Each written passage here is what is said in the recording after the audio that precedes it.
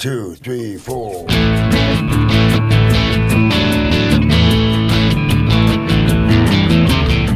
You're listening to Felony Inc. Podcast on the Startup Radio Network. The Felony Inc. Podcast explores ex-felons that have gone on to launch their own startups. We explore the ups, the downs, the behind-the-bar stories with these founders. Felony Inc. Podcast airs every Friday morning at 10 a.m. Pacific Time. Hey, here we are, Felony Inc. And we have a special guest today, Big Herc. So we're going to talk to Big Herc about his tactical stuff. Big Herc, are you there? Yep, I'm here. I think one of my tattoo artists listens to your podcast. DZ? What? Oh, yeah. Oh, he don't have a mic. I'm sorry. It's a YouTube channel. Okay, yeah. So I'm really excited to hear about this because this stuff is excellent. And let me just, Herc, before we get started, let me just do a quick intro for you, man, so people know who we're dealing with right now. Thank you, Dick. This is my first time actually recommending a guest and it coming through like all the way, like a guest that hasn't been on before. So it's kind of a big moment for me. And in my opinion, I think you are absolutely a legend in terms of what we're trying to do here with Felony Inc. And just, really just trying to slow the recidivism rate of ex-convicts and provide them outlets and resources and information and education to get their affairs in order and their life together for once. And so just real quick, this is today we're interviewing Marcus Big Herc Timmons. He's from Sacramento, California, correct? Yep, that's why they call me the 916. Yep, I figured that. I spent a ton of time in Sacramento 20 years ago. I was involved really heavily with the music industry and was trying to launder drug money and was spending a lot of time down there with a couple of artists, Brother Lynch Hung, Tall Kanji, BG, a bunch of people you may be familiar with. But yeah, I was locked up with SIBO before he even took off. So there you are. Yeah, you already know them. And basically, Sacramaniacs.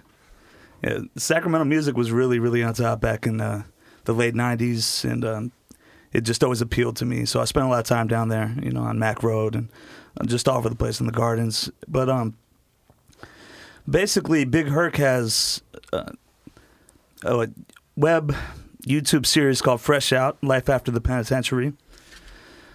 Total, it has over 100 million views, combined views for the YouTube channel, which is astounding in my opinion. Has 500,000 subscribers. Right now, he's going to be plugging something that's called Big Herc 916 Life Coaching and Fresh Out Mentoring Program, which I'm really excited about talking about today. And just the list of accolades goes on and on. But in my opinion, you have made it, and you are essentially what we are attempting to be, which is just a tremendous outlet for just the community and for people that are fresh out. Typically, we begin the podcast by kind of getting a grasp of your upbringing, your childhood, kind of the path that led you on to getting into trouble, and then your situation that you got into trouble for. If you want, feel free to elaborate on that and let us know what started the whole Big Herc situation. You want me to start from youth, from childhood, or kind of or when I jumped to when I actually started getting in trouble, or? Let's do it. Let's start with childhood. You grew up in Sacramento? Yeah. I was born in Rancho Cordova at Mate Air Force Base. My mom had me real young. She was 14. I never met my dad.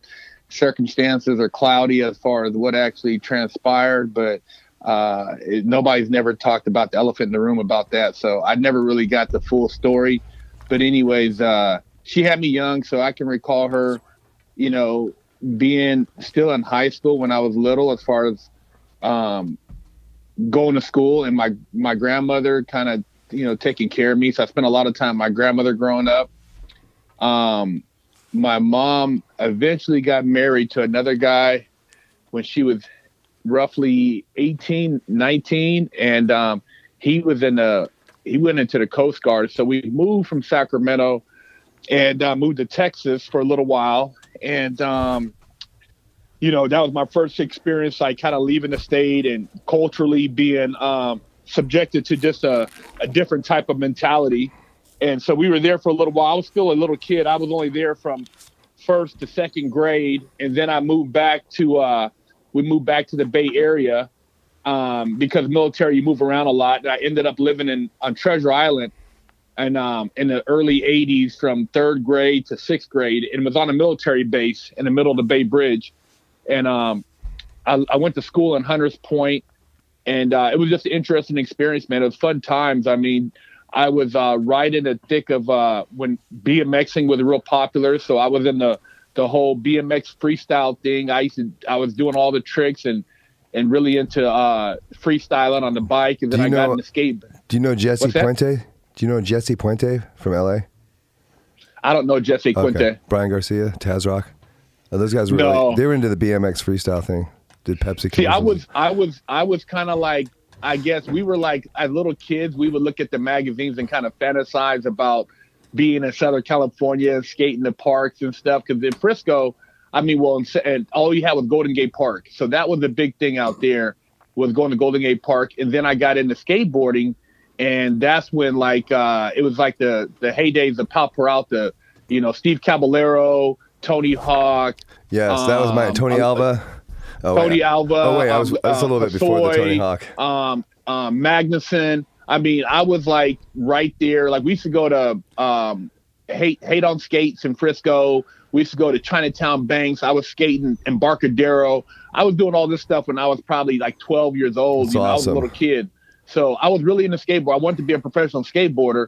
And then, and there wasn't a lot of black kids out there skating. So it was a handful of us, because in Hunters Point, everybody was into basketball and more street stuff. And I was like, I went from breakdancing to skateboarding, and, I kind of fluctuated between skateboarding and BMXing. But I was a straight A student, man. I got maybe one or two B's on my report cards all the way up until probably the 8th or 9th grade. So I was a really smart kid. I had a lot of 4.0 certificates growing up. I was really academically inclined. And then when my mom got a divorce and we moved from the Bay Area, from that Treasure Island, which was kind of like an isolated little base, and all the kids kind of, did their thing, and you had all the military influences, I moved back to Sacramento, but we moved to a part that was kind of like the hood. And it was a dope park down the street. It was a lot of penitentiary dudes. There was a lot of street stuff going on. And this is right when, like, drug dealing was popular. The crack, the drug dealing, everything. It was like, it was cool to be a dude, have the Cutlass on D's, the Jerry curl, the starter, the what do you call it? The troop jackets and, all that stuff. 5.0 the 5.0 drop. Exactly. All that shit was like, man, I mean, shit, you were a superstar if you had that. I mean, you had a Cutlass on D's, man. You were the man. You could basically sleep with any girl in the neighborhood. So, I was still pretty much a square, going to school, playing basketball. But then my mom was working 2 jobs, and it was me, my mom, and I had a little brother and sister, and she was a single parent. And I mean, it was pretty rough. And, it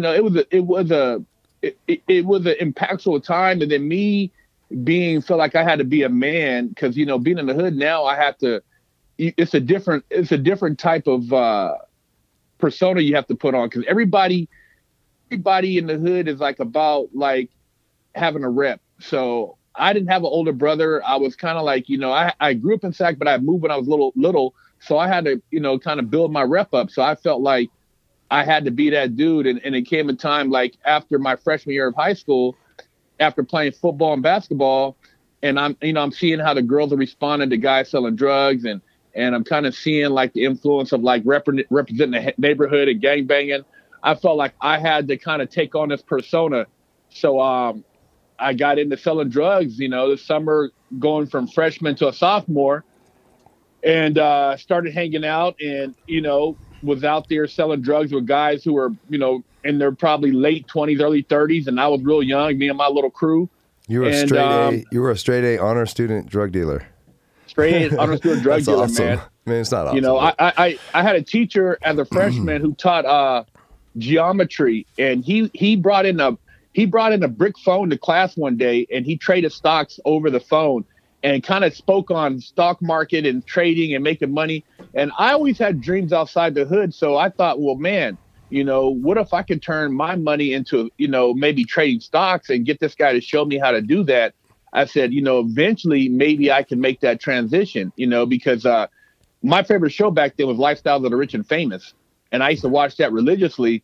And I used to sit around and I looked at the neighborhood and I used to think like, man, why is everybody comfortable with this environment? Why isn't anybody really trying to have this rich shit? So I don't know. I had a fantasy of like somehow getting out the neighborhood and maybe, somehow, I don't know, I could have taken the drugs and taken to a different level. And, so I got caught up in all that. But even before I did the drug dealing, I tried to get into fashion and design. I mean, I wrote Nike and I wrote Adidas and I sent them shoe designs. I tried to look at shoes with, becoming real popular. And I tried to. How did that work out? Did you get responses from them? They wrote me a letter and said at this time they sent me an application for, what do you call it? A release of, design, something so they can actually look at the design. And then after I sent it to them, they wrote me back and said, at this time, we're not accepting any admissions. But coincidentally, it seemed like a year or two later, man, I could have swore I seen a shoe of mine similar. No, that's what they do. On the market. When you released the design, they owned it. Yeah. So. I sent them a little thing. I was young. I mean, nobody in my family knew business, but I was always coming up with shit. I wrote Nike. I even wrote, when a television was popular in Coleco, I came up with a video game design and concept, and I did the different stages, and I actually drew it out and I sent it to them too. I mean, I was doing all kinds of shit. I was trying to hustle, but it's just a kid running circles. You don't have any mentoring, and eventually where I landed was the streets selling dope, and got caught up selling crack at 15. Went to juvenile hall.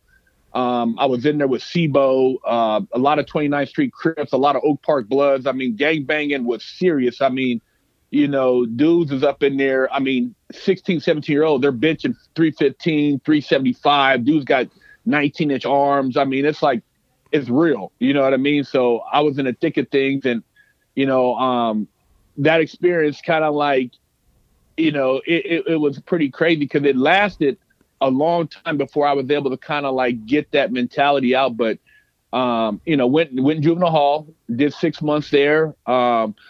Fortunate, my mom, she ended up meeting somebody, got married. We moved to Huntington Beach, the suburbs. And, I lived there for a couple of years. It was culture shock. I didn't realize how advantageous that environment was at the time, because I was so stuck on getting back to the hood that, it didn't really sink in till later on in life when I reflected. But anyways, I graduated from Marina High School, the same school that Kobe Bryant's wife went to. And I came back to Sacramento when I was 18 and got right back into the fucking streets. Got shot at, gang banging with dudes, got involved in a home invasion, just beat downs, all type of stuff. And I was going to college at the same time, junior college. And, I did one semester and I went to YA. I got busted and ended up getting arrested for the home invasion. Somebody told on me and went to YA. Yeah, it doesn't last. Dude got caught 6 months later. He told on me and everybody else. And I ended up doing 2 years, 8 months in YA. So I was fortunate in YA to go to fire camp. So when you see all these fires and stuff, I worked on those crews like in the kitchen, and I used to cook for all the fire crews and stuff. So that was an experience. And they feed you good on those fire crews, don't they? You got, I think, $1 something a day. I mean, the pay wasn't great, but the thing was they feed you good. Oh yeah, man, I ate like a king. The food. The food is great, steaks and. I did a fire camp once. The first thing I remember was these giant steaks and giant hamburgers, like just. Oh man, we were in there grubbing, man. The fire crew was, the kitchen crew. We had it going on, so that was a great experience. And actually, I did my first bodybuilding contest while I was in YA.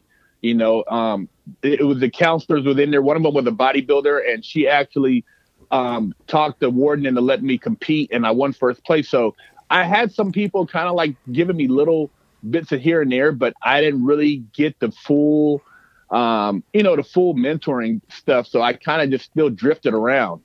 And so when I got out of YA, I was 21, and the whole time I was YA, I fantasized about all the women I could sleep with. So I got into the adult entertainment industry when I got out of YA. And, the Big You're a male Herc stripper? No, I was the porn star. I was putting in work, man. And I had the name Big Herc.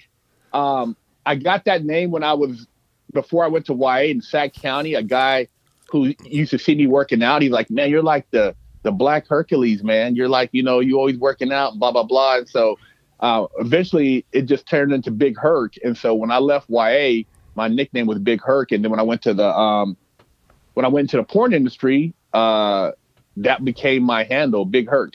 So I got into porn, man, and I did porn for a couple years, and had fun, got to meet a lot of cool people, and then from porn I got back into the streets again, went to college for a little while again, and then started slinging weed. And back when Humboldt was cracking and Santa Rosa and all that, I was bringing pounds of weed to Sacramento, and that was my hustle.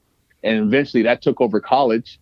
And I did that for a while, and then, got into other street stuff. And eventually that got me, led me into the bank robbery, which, got me 120 months in the feds. And that's when I came up with the whole concept of Fresh Out when I was in the feds, as far as trying to do something different. And I had an epiphany while I was in the feds and really I love that found word. myself, and I had a couple mentors that kind of showed me some things about being a man that I was never taught, and it changed my life. I love that word, epiphany. So that led me up to where I am today. And when I was in the feds, the whole time I was in there, my hustle was the law. I was already pretty academically inclined. So once I learned how to shepherdize cases, how to research cases, how to help write briefs and stuff like that, I formed a crew. It was me, a white guy, a couple Mexican guys, a Korean guy, a Belizean guy, and we would basically write briefs for people, paisas, different Mexican guys, different black guys, white. We'd help guys basically get back into court, and that's how I made my living in prison, was helping people with their legal work. And so that was my main source of income. And then we would do a lot of business ideas. We would brainstorm on different business ventures and concepts. And, the whole thing was when I got out was to be self-sufficient and not be a victim and feel like, oh, I'm a black guy, I'm an ex-felon, I've been to prison, I've been to YA, I can't get a job. So I got out and hustled. But, eventually my goal was to start this show. And I met my business partner when I got out, and I was still in the halfway house, and I told him about the show concept. And me and Big Ant eventually shot our first episode of Fresh Out. And that was in 2013. I got out in 2008. And we just never looked back. I mean, we've been building momentum with the Fresh Out series for the last, 7 years now. And, during that time, I also came up with the Big Herc 916, which is more mentoring young kids, life coaching, just providing life lessons that a lot of kids don't have because there's not enough males in the household. There's no male role models. And, all the questions I had as a kid, I tried to put those in the videos and just take my mindset as a young 14, 15-year-old and try to provide insight. And that's kind of like what Big Herc 916 is about on YouTube. Awesome.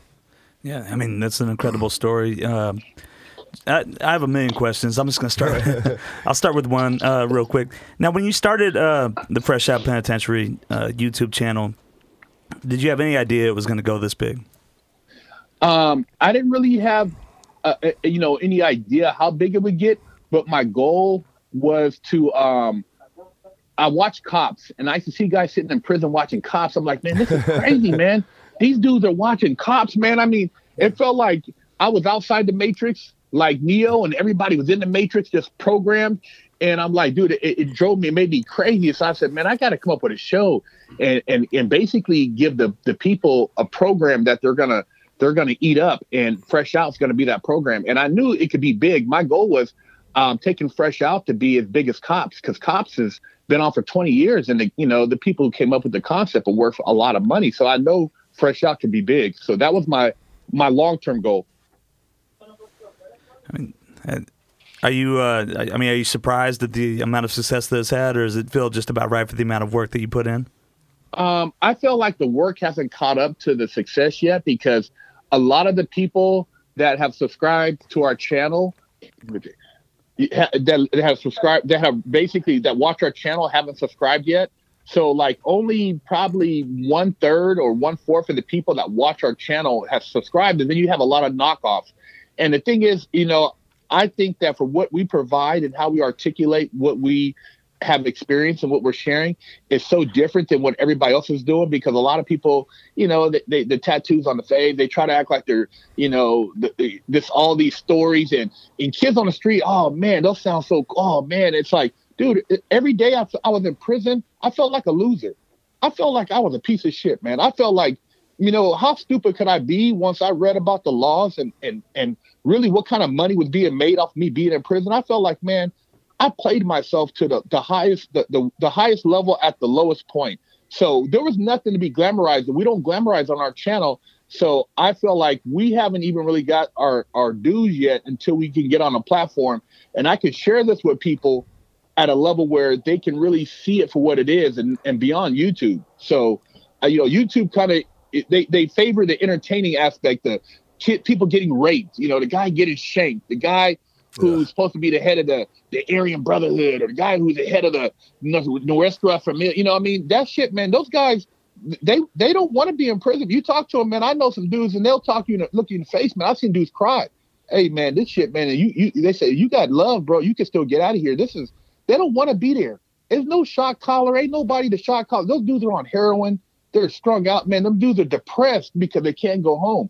And a lot of these guys make it seem like they became somebody because they got a tattoo on their stomach, or they got this whatever on their chest. And really, man, that shit is some bullshit. I wish I would have been in Ivy League, Brown University, or Berkeley, or Stanford, learning to be a damn nerd, bro. I hate that I had to deal with violence and want to kill people or hurt people because they look like me, or because of a damn neighborhood, or it's stupid. It's right. Stupid, man. I totally agree. You're absolutely right, man. On that note, let's do a quick commercial break, and then we'll get right back to this. CPA Dudes, where accounting is never boring. Their price is not based on time. Instead, customers decide what to pay them. They don't charge you for sending invoices, phone calls, emails, texts, or meetings. They just get the damn job done. Find them at cpadudes.com/startupradio. Tell them Dave and Lad sent you, and we'll send you a very special surprise. Seriously, we will.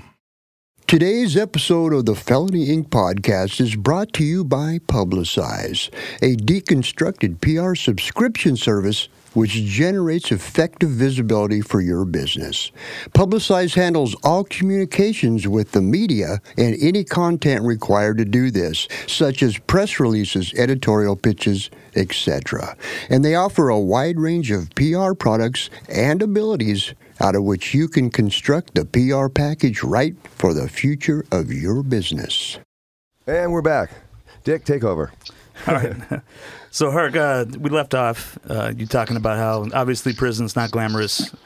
We have a tendency to glamorize shot callers in prison, but the reality of it is these people are not living their best life. They're not happy with the situation, and what you went through obviously could have been totally avoided. But in my opinion, do you think going, for instance, I watched your interview, which I think everyone should watch, the Fresh Out Life After the Penitentiary. Your personal story on YouTube has 1 million views. You talk about how after 2 years of your prison sentence for bank robbery, you kind of felt like you had learned your lesson and you were over it, and then you had another 7 years after that. Do you think if you would have got out after those 2 years, the end result would have been different than it is right now? I think that I could have actually have gotten out and still been successful after those 2 years, because those years, I wasn't one of those guys who walked the yard, who gossiped about the things that I did on the street as far as the accolades. I didn't even tell anybody in prison I had been in the porn industry, or talk about the people I robbed or the drugs I sold. I didn't really indulge in that because I didn't want to perpetuate that mentality. And so my first 2 years in prison, basically, in a nutshell, what I did was, I found a couple mentors, but one of the main things that helped me was I took everything I had learned up until the point that brought me into prison. All the shit my mom taught me, the hood taught me, school, the religious bullshit, and I got rid of all that shit. And what I did was I took, it's like in retrospect to a car build, I took a chassis with nothing on it, and I started putting my pieces together, my brakes, my control arms, my axles, my everything. I started building my own me with my own thoughts and my own beliefs. And so by the time I kind of got a car pretty much running, with roughly 2 to 3 years, man. And that's when I kind of seen like, fuck, man, excuse my language, this is redundant. Now it's Groundhog Day. Now I got to deal with this, but I know the truth. I know that it was a trick, that everything I bought into that led to the choices that led me to doing what I did was facilitated. It was a mind frame that I bought into. And if I hadn't bought into that program, I wouldn't have made those choices that led to me going to prison. So, I could have got out and I was ready. I was ready to go, man. It was like I was at a horse at a gate at the Kentucky Derby, and I was just waiting, And I waited. But I avoided a lot of stuff, man. My whole fear was having to hurt somebody because of just the haterism, man, and getting more time. I didn't have the family support. I didn't get one visit while I was in prison. 9 years of no visits, man, it could crush you. But for me, I had to use that as momentum for, to get out and prove people wrong. So my whole goal getting out was to basically get out here and have diarrhea on people who didn't come see me, people who wrote me off, to show them that prison didn't make me a worse person. It actually, showed me who I could be, because I had to reflect. But not everybody does that. A lot of people go to prison playing dominoes, getting tattoos, joining gangs, talking about this and that. And so they never get the message. But I got it loud and clear. Success is the best revenge. Exactly. Yeah, basically, it's sad that it takes that. It's sad that it takes you to get incarcerated to see who really is authentic and who really is there for you, who really gives a fuck about you, because in reality, very, very few people do. And I think you definitely read that loud and clear. One thing that I found interesting is I was watching an interview with you, and you talked about when you were in prison, you had a vision board. And I was just curious, what was on that vision board that you constructed in prison? I had a picture of like exotic travel destinations, like places I wanted to visit when I got out. I had a picture of money. I had a picture of a few different cars, like Ferrari, Porsche, Bentley, some other stuff, nice houses, just watches, just different things I felt that were symbolic of certain achievement points that I want to try to go after when I got out. And just program my mind. This I had programmed my mind to be this thug type dude, this gangster. I had to reprogram my mind to for these things to be normal, to be successful, to be normal, to have money to be normal. See, a lot of people are programmed to be poor. They're programmed to be just bottom dwellers, because that becomes their norm. And I had to rethink everything. Like I said, I was programmed initially, and say, you know what? It's a conditioning process, because the whole thing in prison is to break you. It's to get you to be that, that one dash, whatever, blah, blah, blah number, and become an inmate. And I actually bucked against that and almost got in trouble a few times, because when people, guards used to say, hey, inmate, convict, come here. And I wouldn't answer. I just keep walking. And, initially I almost got, thrown on the ground a few times, because they said, hey, did you hear me calling you? I said, hey, man, my name is Marcus, Mr. Timmons, Marcus Timmons, or if you want to call me my nickname, Big Herc, but I'm not no inmate or no convict. And they would look at me crazy, like, who did this guy think he is, And I would get that a lot. And even guards who would come and search my cell, they would see pictures of stuff on my wall, or see me walking around with like a Fortune or Forbes magazine or Business Weekly and a Rob Report or DuPont. They'd be like, oh, man, you think you're going to get out and get that? You think you're going to be out there, driving this or having this? I'm like, yeah, man. I said, you're maxed out, bro. You're in here. This is it for you. You want the benefits. You want the job security. I said, I'm not scared to get out here and take chances and to go out here and have another life. So yeah, I'm gonna get all that, and I use that to push me to go after a lot of my dreams, man. And so that vision board, I looked at it every day. Every day I looked at it. And after I studied my law and did all my stuff in the law library, I would look at like the DuPont Register. I would look at all these places. I'm like, man, all these different things that I never experienced that I wanted to experience. And I just manifested. I mean, that's really powerful motivation, obviously. Now, looking back, it's been a decade since you've been released. How many things do you think on the vision board that you've accomplished in the last 10 years? Man, I accomplished a lot of them, man. I mean, I haven't moved into the house I want to move into yet, even though I could have bought a house a few times. I haven't did that, but I've bought and sold over 50, 60 cars. I've gotten right now probably own close to probably over half, my cars valued altogether working on, probably close to, over probably $300,000-$400,000 for cars I have right now. I mean, I live a good life. I mean, I've traveled, I've went on cruises. I've done a lot of the things, started my own businesses, multiple businesses. I've done, some pretty, different, risque, different investments, everything from, clothing lines to actual apps. I mean, so I've done a lot of different things. I think I still have a lot to actually go after, but my wife tells me all the time, man, I mean, look at where you started from, being in a halfway house to where you are now. And a lot of the people that when I first got out, that was kind of like just looking at me crazy. I've already surpassed them. So I can't really complain because everything I've done through trial and error and learning firsthand. Nobody's given me nothing. There's nobody that came and said, hey, man, here's a business.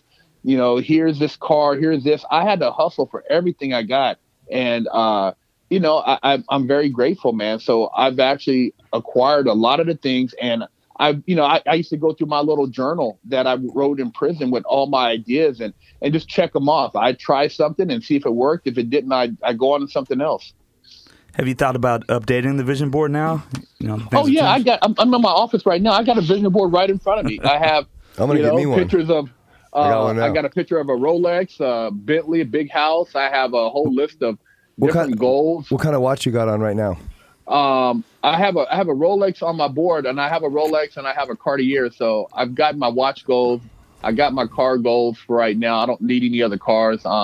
My whole thing now is just consistently meeting people who I can network with who are. Well, you need to come up to Portland and swoop me and Dick up, and bring that Bentley up here with your Rolex and swoop us up. I actually had just seen that on your Facebook that you had swapped out the NSX for a Bentley recently. Yeah, I got rid of the NSX. I had a pretty sick NSX, and I just got my Bentley, and I got a Chevelle that's really cherried out, a 72 Chevelle. Ooh, and I got 72. a couple other old schools that I like, a pretty sick that I'm working on right now. So you like project cars? Yeah, man. I could. Man, I got a 55 Chevy wagon I'm trying to sell right now. Message me later.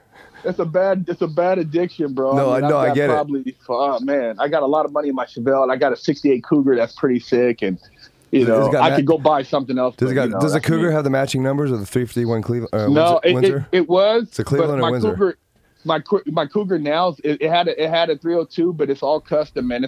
It's Pro Touring. It's got disc brakes, rack and pinion, AC, vintage air. It's going to be a turbo 351 Cleveland with about 700 horsepower when I finish. Sweet. I had one of those. I think I had a 68.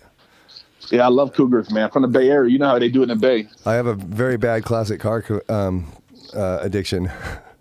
Me too. My wife is like, I mean, I wish like everybody in LA, it's all about floss out here. So the McLaren, the Ferrari, the Gallardo, and these guys, I'm like, dude, I could have bought one of those. But you could buy those. You can't go get the classics. Exactly. So anybody with money could buy a Gallardo. I got a 1923 Dodge Brothers Touring. It looks like the Beverly Hillbillies was sitting in a yard. I had to have it. Hey, man. I think it's more personality for me, and I'm an old soul, so I think for me, bringing life to old cars, making them run good, is just like I'm saving somebody, or maybe I'm bringing somebody back to life or something. This guy's a man after my own heart. I'm gonna have to hit you up later on a reel, because everything you're saying just fires on all cylinders with me. The whole thing about the prison thing, I got that. I got clean and sober and ended up doing 6 years. Like everyone else is trying to do drugs and shit. I'm trying to start a skateboard company, and it's like, and these dudes are all like doing dope and stabbing each other right in front of me. I'm just like, oh jeez, dude, really? I go. I'm trying to get to a minimum program, which they'll never let me to. But I'm trying to be chill, and I got to fight these dudes every couple of days on the fucking tier. It's crazy. I wish I would have. If they would have had X Games when I was a kid, bro, I would have probably been involved in that. I never would have went down the road I went down. I would have probably had a skateboard company or something, because that was what I love to do, and I always like seeing kids do stuff. And I think, going to prison, coming out now, being a speaker, like I spoke at high schools, I spoke at colleges, I spoke at USC, I've spoke at a couple of schools, like a school in South Central, a couple other colleges, and I think that's my calling, man, is to share my insight in life with kids so they can relate, because a kid can't relate to a Jay-Z or Russell Simmons or some of these other people, because it seems so far-fetched. But I've been in the system, man. I wasn't a bad kid. I didn't get beatings when I was a little, or my mom wasn't on crack, but I made some choices, man, and I got around people, and so I've seen it from every angle. And I think, like, being able to relate, I can change a lot of life, So that's kind of like through cars and giving is the best gift. And if you can give or inspire, the one thing, it's like, I own a tattoo shop and I was been in prison, whatever. Every once in a while, it happens more often than not, but someone comes up and, they've been doing time or whatever, and I've known them from the joint or whatever, and they come up, hey, man, you really inspire me. And it's like, I'm not really trying to do that, but it just kind of hits my heart a little bit. I'm glad I can do that. Inspiring someone to do better is awesome. I mean, I'm sorry, go ahead, Herc. No, go ahead. Oh, and, speaking of inspiring, I just want to take a little, honestly, I have a million questions for you. Way more than we have time for today. But the main thing I want to talk about is just to plug the Big Herc 916 life coaching and Fresh Out mentoring program. I'd like to know a little bit more about that, if you want to elaborate and kind of tell us what's up with that. Well, the Fresh Out mentoring is more or less us trying to mentor young people who are on the verge, or on the cusp. People who maybe have had run-ins with the law, or maybe have had situations where they could have gotten in trouble, or maybe they have been in trouble and trying to make a change, trying to show them there's another way, maybe trying to give them that push that they may need to make that positive change, and sharing, our stories and talking. Because a lot of times as young men, we have so much ego or pride, and we're trying to seem like we're so manly. We don't let it out. So we don't talk. I mean, if I would have had somebody maybe talk to another man that was older that I respected, and I could have talked to him about some of the social issues I was dealing with, maybe I could have had somebody tell me something that would have changed my direction as far as the choices I made. Hey man, it's not good to sell dope, or you shouldn't be robbing people. You shouldn't do this. It's not cool to pack a 380 every day, and have this type of mentality. Maybe I could have had somebody that could have, gave me some choices that would have made sense. People that I respected. So that's kind of like what the Fresh Out mentoring is, because that's the side where I've done everything that you want to, like you talk about, and I can, and I've been in the lowest of the low in the hood, and I've been around guys on private jets. I've been around, multimillionaires, and I've seen how they live, and it's like, dude, you don't want to living, you're programmed to be poor, but if you could have this, believe me, it's a lot better on this side. So, that's kind of like what that is, opening up that door. And then the Big Herc 916, the life coaching is just, things about life, having somebody share with you, maybe things that you never had the opportunity to talk about, just the questions you've asked, about sex. I have kids that hit me up, hey, Big Herc, I'm a, 21-year-old virgin. What should I do? Should I pay for a hooker, or what should I do? I'm like, dude, don't pay for, don't go down that route, because then you'll be paying for the rest of your life. Go on Tinder, bro. Get you a 3 or 4, blow her guts out, and then you get your confidence up and work your way up.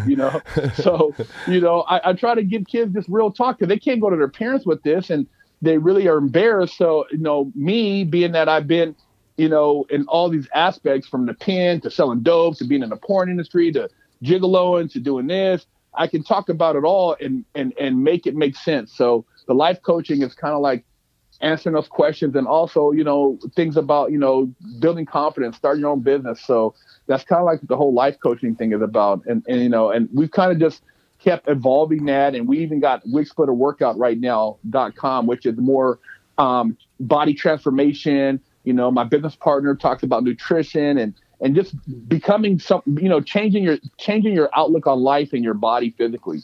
So, we got a lot of things going on. That's incredible, man. You have a lot of irons in the fire. Just out of curiosity, let's say I'm a parent. I have a teenage son or daughter getting involved in a gang lifestyle or drug dealing, whatever it is. How do I contact you, or how do kids that would like some mentoring go about contacting you? How's that process work? Oh man, they just hit me up on Big Herc 916. I mean, my website has a subscription base, and they can send me a message. They can message me on the website, and that's usually the easiest way. And I can respond to them on the website. And I also have different tiers for the mentoring. So I have, they can sign up, and we could do in person, or we could do over the phone. I've FaceTime people. I had a guy from Australia. I was life coaching. So, I mean, it doesn't matter where you are in the world. We can communicate, and I can, provide that. And then on Fresh Out, the same thing. They can send us a message through the website. So it's very easy to contact us all over the world if they want to, get any type of insight. Okay. I mean, that's a beautiful thing, man. Honestly, in my opinion, you're doing very good service for the community and just the society in general in terms of giving back, with your experience and just everything that you've been through. And speaking of, the mentoring program, the life coaching, I see on your website, freshoutseries.com, you have consulting services available. Is that coincided? Is that the same thing, or is that something different? No, the consulting, the consulting ties into, like I tell people, we're not lawyers, but if you're dealing with a situation where you're going to prison, and just like that Lori Laughlin where she hired a prison coach, I mean, we got the game. We can coach you on how to make it in prison, how to avoid the traps, how to survive. What about family law? If you're dealing with like a situation possibly or like a public defender, and you got questions, there's some questions you should ask. There's some things you should know, because a lot of times we go into situations blind. So if you get arrested, what do you say? What not to say? Kind of like how to read people. I don't answer questions. Yeah, don't answer questions. And what I don't answer questions. A lot of times when people, like especially people who don't have the resources, a public pretender, bro, they've already taken the deal. They already said, okay, the prosecutor, I'm gonna give you these 10 guys, and you give me one. So they don't even look at your case. They go in there, bro, and they got the weakest brief possible. So you almost got to do your own research. I mean, I had a public pretender, and even in my case, which I got told on, and we got caught in this high-speed chase. I researched my case and was able to get 2 years knocked off my sentence. So, you still have action. There's still outlets for you. But a lot of times these attorneys, they won't do any extra work for you. You almost got to do your own homework, and you can't depend on somebody to, have as much interest in your well-being as you do. That's so true. That's the whole thing. Think about it, man. You're dealing with prison. You're sitting there and you're hanging out playing dominoes and watching TV, and you wait for a lawyer to tell you what the outcome is. That's crazy, man. That's crazy talk, I tell you. Yeah, it's crazy. It's insane. Yeah, it is. But, a lot of people just don't know any better, So it's a beautiful thing that you bring the consultant services and give people the opportunity or option to be able to connect with you on that, because who knows, that could save someone's life, realistically. Yeah. Yeah. I mean, the question wise, I mean, I've seen a lot of guys in prison that actually went in, and they're the ones who got their cases overturned. I've seen numerous guys get years knocked. Guys who are doing 15, 20 years, life sentences, get the life up. But usually it's the guy who's in the law library. I mean, you have all day. Basically, you get the weakest job you can in prison, and you go in there and you study. I mean, why else would you want to study to get out? Some guys, they go in there and they work in a factory 15 years for the government, making, 40, 50 cents. They think they're doing something. Why not put that time into researching your case? Maybe you can get out in 2 years earlier. That's worth it. It's worth it. They get to eat top ramen. Yeah, top ramen and what do you call it? Honey buns. Yeah, and cheese packs. I was just recently watching the most recent. I know we were talking about Vlad TV earlier, but the the most recent Freeway Ricky Ross interview where he talks about there's a large majority of inmates that they have dyslexic, they have no ability to read. And I obviously have been in a lot of libraries in jail, and it could be extremely overwhelming if you are intelligent, So it's, to me personally, just to have an additional person kind of backing you and there for you and motivate you to actually get into the books and start understanding what books to look at. I think that's an incredible resource, just, in my opinion.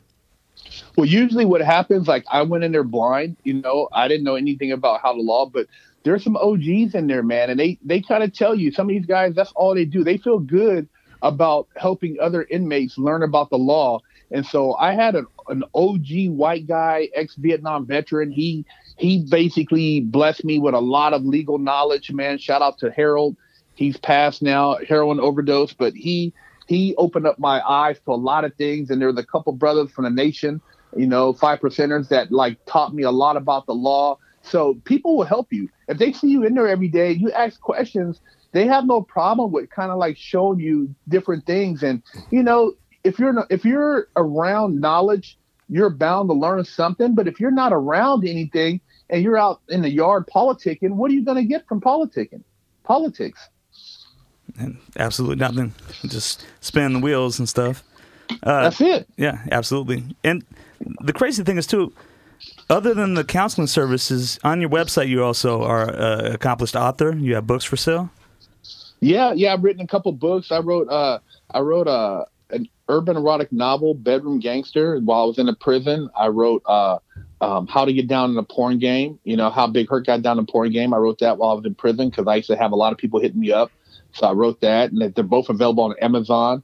I got another book right now I'm working on as far as another erotic novel, and I got a autobiography I'm working on that should be hopefully dropping in March or April with another co-author. So I got a couple different things I've been, books that I've written, and I try to utilize my time wisely, man. The whole time, like I said, when I was in there, was trying to put together ammunition. So when I hit the streets, man, I had something to access. I feel you. Just out of curiosity, do you have a tentative name for the autobiography yet? Not yet, man. I haven't really. We haven't really came up with a name yet. I mean, the whole thing about it, this is kind of a different book where it's not just me telling a story, but it's me, sharing my life experience, but also reflecting and asking like a younger Herc, hey, if you had the opportunity, or if somebody could have told you something or influenced you, during that time, what would it, what could they have said or what could they have did? And I just try to think about like all these things that might be painful to reflect on and how I could have maybe have done something different, and that's the thing with a lot of kids, man. It's painful. It's painful to, try to separate yourself from a group or trying to be an individual or trying to find yourself and feel like you're important. And, everybody goes through it, growing up, but some people are able to get that maybe from a football coach or basketball coach, or maybe their dad is a good, or mom is a, can give them that. But a lot of times we look for people outside our household to get that. And it's few and far between, man. I mean, if you look at some of these college coaches, these guys' speeches are incredible. So imagine, when you can get access to that and how it makes you feel when you're running out there on a field. But imagine if you can get that when you're running out in the world of life. You know what I mean? I mean, we all need that. Absolutely. And, we have to wrap up here pretty soon, but I just want to say one thing. First of all, it's really easy to get caught up in movies and television kind of telling you about the prison system and, a lot of people learning from people that have no idea what they're talking about. And for you to have this outlet and for you to have this, just the Fresh Out series, Life After the Penitentiary, which I highly recommend on YouTube. If you don't know about it, go to Fresh Out, Life After the Penitentiary, hit subscribe on YouTube. Incredible resource. I watched a bunch from them. The life in the Mexican prison thing was captivating. There's just so much good stuff on there. There's so much content too. You've accumulated so much. I can't recommend it enough. And honestly, we could do like 3-4 interviews with you. I'd love to have you back as a recurring guest if that's possible. I want to give a big got to give a big shout out to my guy Mason, who recommended you and put me in contact with you. Shout out Mason. Thank you, Mason, for this. Mason. Yeah, it's been one of my favorite interviews by far. And I feel like we just scratched the surface tonight, man. I do too. I feel like there's, So yeah, definitely, man. Hit you up. Shit, let me know, man. I'm always down to share knowledge, bro. I think it's not enough people out there, and if we could reach one or two people, man, it's like it makes a difference. Yeah. Can I give you a call later? Yeah, hit me I up, want to man. talk to you about some family law. I'm going through something right now, but yeah. Okay. I mean, I the criminal law thing, I figured that out, but the family law things, whatever. But let's, go ahead. Yeah, basically, I just want to plug one more time, man. I think it's an incredible program, and it's a really good idea. And that's the Big Herc 916 Life Coaching, and of course the Fresh Out Mentoring Program, which are incredible resource. And you're really putting everything online, helping the community out, and giving everything that you've learned and amassed and giving it back instead of just taking and taking. And I've said this before on multiple podcasts, I feel like it's all about spiritual currency. And I feel like the more you can impact society and lives in a positive manner, the better off everything is. And I agree. Thanks, man. That's a blessing, bro. You having this platform and being able to share my story, man. I thank you for the opportunity. Yeah, thank you so much for being a part of it. Thank you so much for everything you do, Big Herc. Thank you, man. Support for today's episode comes from our friends at Ruby Receptionists. At Ruby, they've mastered the art of turning rings into relationships. Their team of remote receptionists answer all your calls live as if they're right there in your office. And with Ruby's mobile app, you can easily control how they screen, transfer, and take your messages. Together, you and Ruby transform your phone into the sales engine it was meant to be. Visit callruby.com/startupradio to sign up, or better yet, call them at 833-861-8100 and use promo code StartupRuby. Tell them Felony Inc. sent you and get $150 credit. You're listening to the Startup Radio Network. Listen, learn, launch. 10% of our gross revenue goes directly to women entrepreneurs in developing countries around the world through Kiva's microfinance program.